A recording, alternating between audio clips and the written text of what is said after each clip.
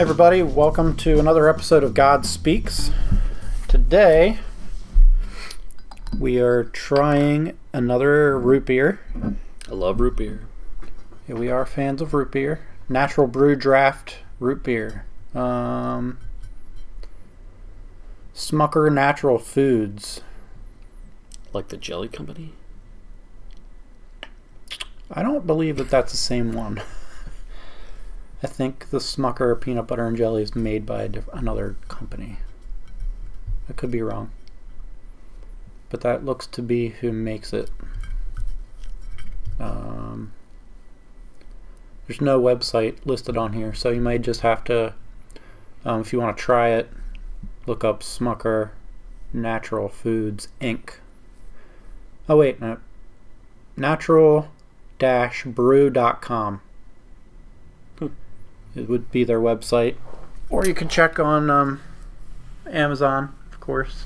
That's what it looks like. Everything. Got it at our local Wise grocery store. Looks very light. Yeah. Almost looks more like a dark cream soda. Yep.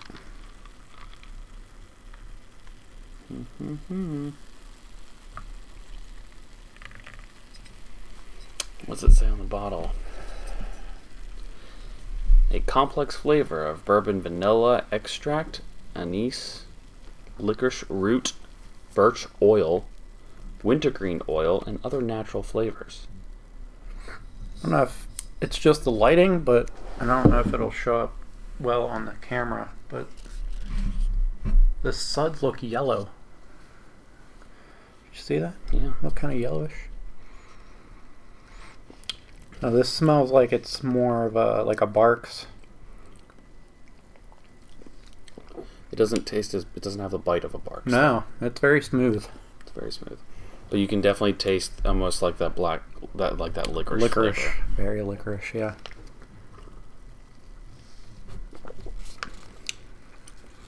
The thing I love about these like craft sodas is if you go out and get even something as smooth as an A&W, it just tastes so fake. But these natural flavors, the craft brews, you can almost taste like, oh, there's vanilla, oh, there's licorice. Mm-hmm. I don't know what anise is or anise, what that would taste like, but Oh yeah, licorice root, birch oil, wintergreen oil, bourbon vanilla extract. Yeah, definitely a very strong licorice flavor, I would say. It's not bad. I'm not a fan of licorice, but that's not bad. I like Good and Plenty's. That's black licorice, but there's candy on top of it, so. Yeah. Okay, so we're getting into Bible dice here.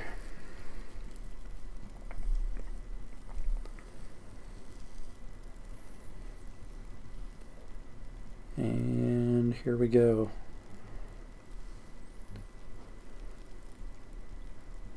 Oh, we got a short one.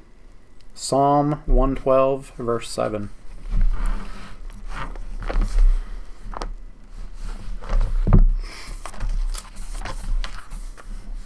Psalm 12, you said?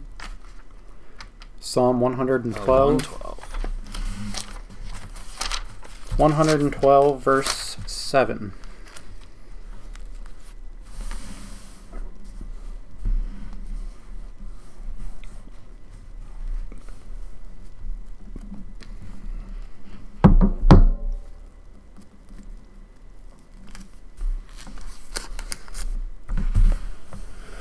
All right, Psalm 112, verse 7. I'm reading from the NIV. It says, "They will have no fear of bad news. Their hearts are steadfast, trusting in the Lord."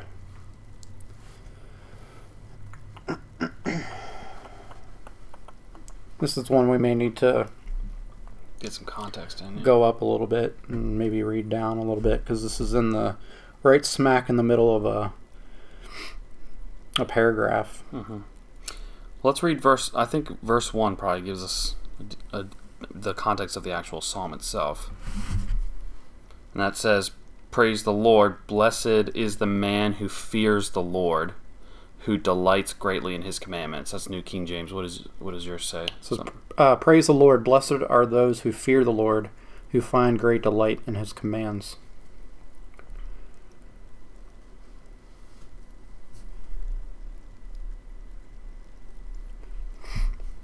If we read, maybe we can even read that whole paragraph that verse 7 is in. So surely, starting at verse 6, surely the righteous will never be shaken. They will be remembered forever.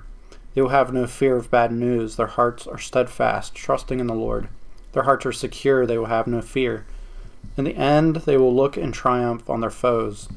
They have freely scattered their gifts to the poor. Their righteousness endures forever. Their horn will be lifted high in honor. Why don't we pray and ask God to speak to us here, and then we'll see how God speaks to us. Mm-hmm. So Lord, we thank you for your word, and that you speak even through the smallest of verses, and that your word will not return void. And I ask, Lord, that you would speak to us, and that you would speak to those who are listening to us, and that you would shed new light on this passage. In Jesus' name, amen. Amen.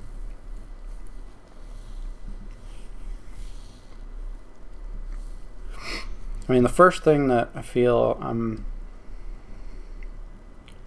getting when I'm looking at verse 7, the one verse that we got. Mm-hmm.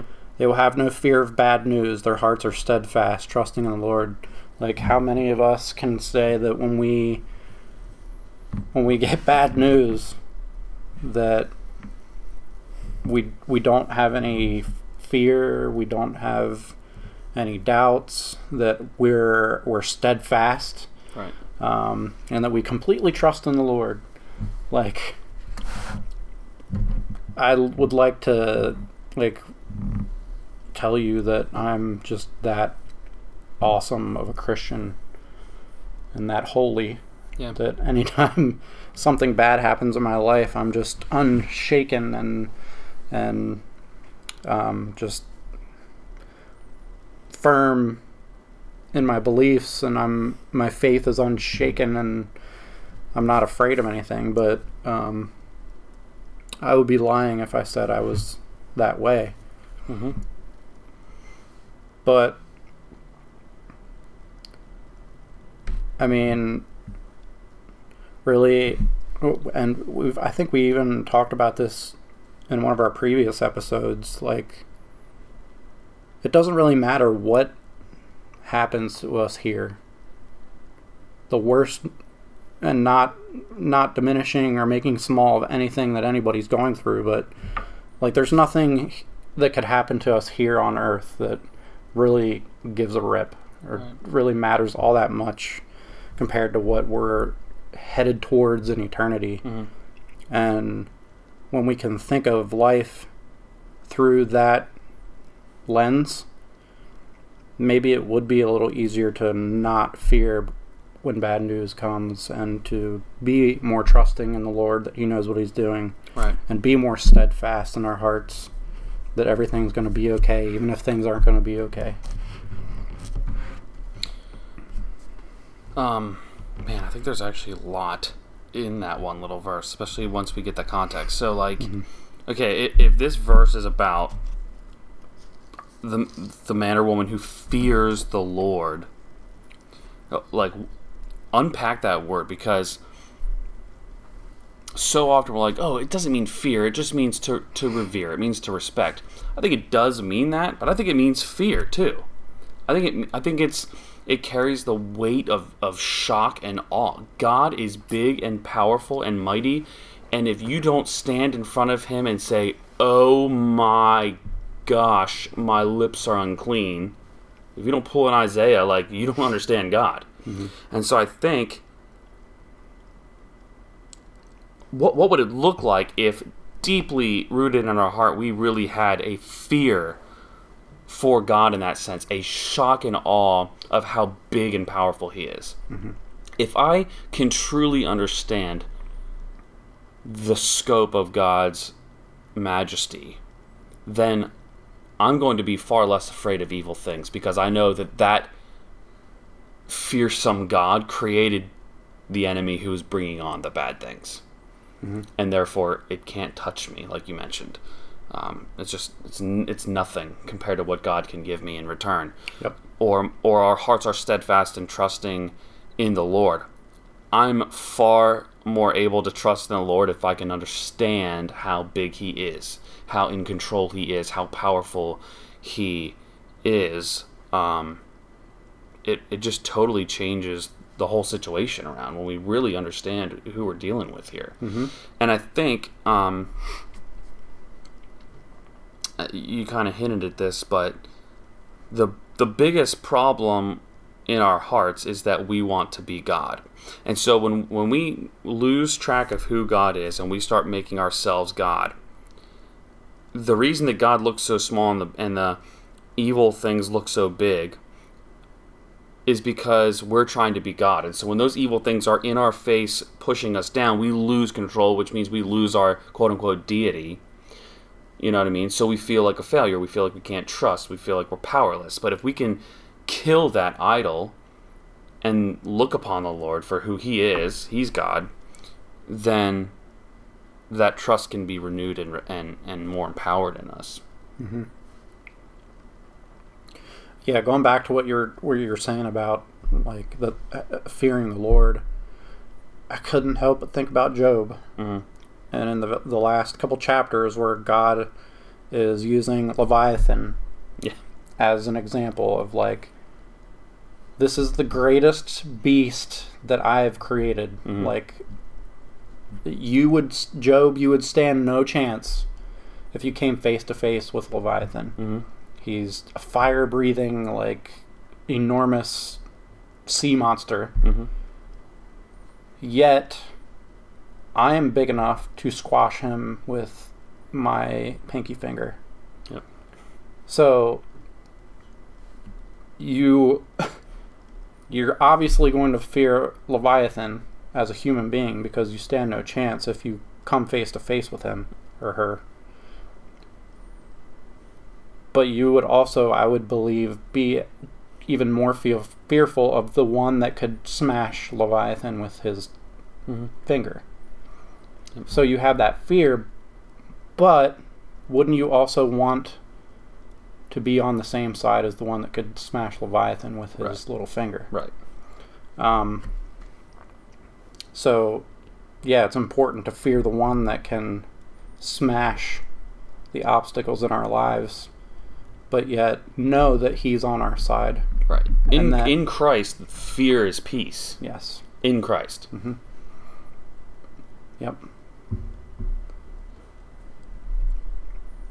It's I mean, like you're pointing out with the whole Leviathan thing, it's peace, it's protection, it's not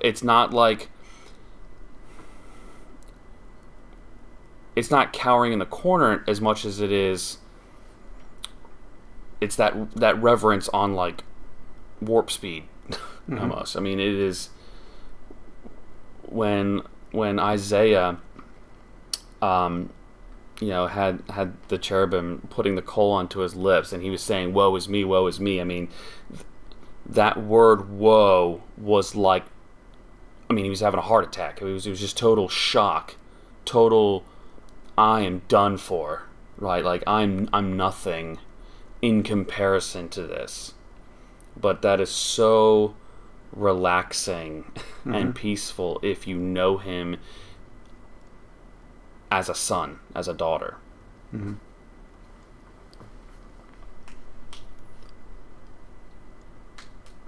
Yeah, I think it's this verse, I think you could say, is about rest. Mm-hmm. Yeah, definitely. Rest in the midst of the chaos. Mm-hmm. No matter what's going on around you, no matter how bad the storm is on the boat that you're in. Yeah. You can just nap through it. I mean, isn't that what it means when it says, "My heart, His heart is steadfast"? It's established, right? It's not fluttering to and fro with the fear. Mm-hmm. It is unquivering, unchanging. So yeah. Yep. Much like the storm in the boat. Yep. But if you're not on the side of the Lord, then you have something to be afraid of. Because not only do you have the storm to deal with, not only do you have Leviathan to deal with, but you have the one who controls all of that to deal with.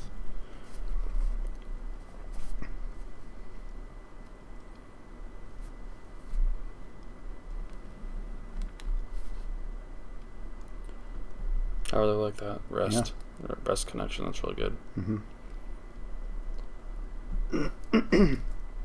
I think that's something that Christians very much struggle with, is not being able to rest. And I don't mean like physically rest, but we definitely allow the circumstances of life to beat the tar out of us and affect us physically, mentally, spiritually. And we forget that the one who is in control of all of that is the one that we need to be steadfast and trusting and resting in. Right. Because even if we end up dead on this side of it, we're gonna end up alive for the rest of it. Yep. Yeah.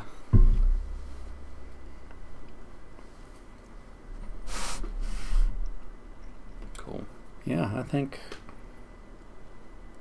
I like that. That was good. Yeah. One little verse. Look at that. Well, if you guys who are listening or watching this have anything you'd like to add, or anything you feel God has spoken to you through this verse, reach out on social media. Leave us a comment on Instagram, Facebook, YouTube. Some of you have already left comments on YouTube. So we want to hear from you. We love to hear from you, and we love to hear what God is speaking to you. Yeah. Because He can speak to you just as easily as He can speak to us. So we encourage you to reach out, and we encourage you to get in your Bibles every day, because every time you open the Bible, God will speak to you. This isn't just about having a cool podcast or a cool YouTube show. We truly want to get into the Bible and listen to God speak to us, and we want this to be a daily activity, not just a podcast. Right. This book is alive, inspired by God Himself, and so we're interacting with the Creator when we sit down and do this. Yep. So we're hoping that maybe through this podcast we can inspire other people to just open their Bibles and let God speak to them too. So until next time, be blessed.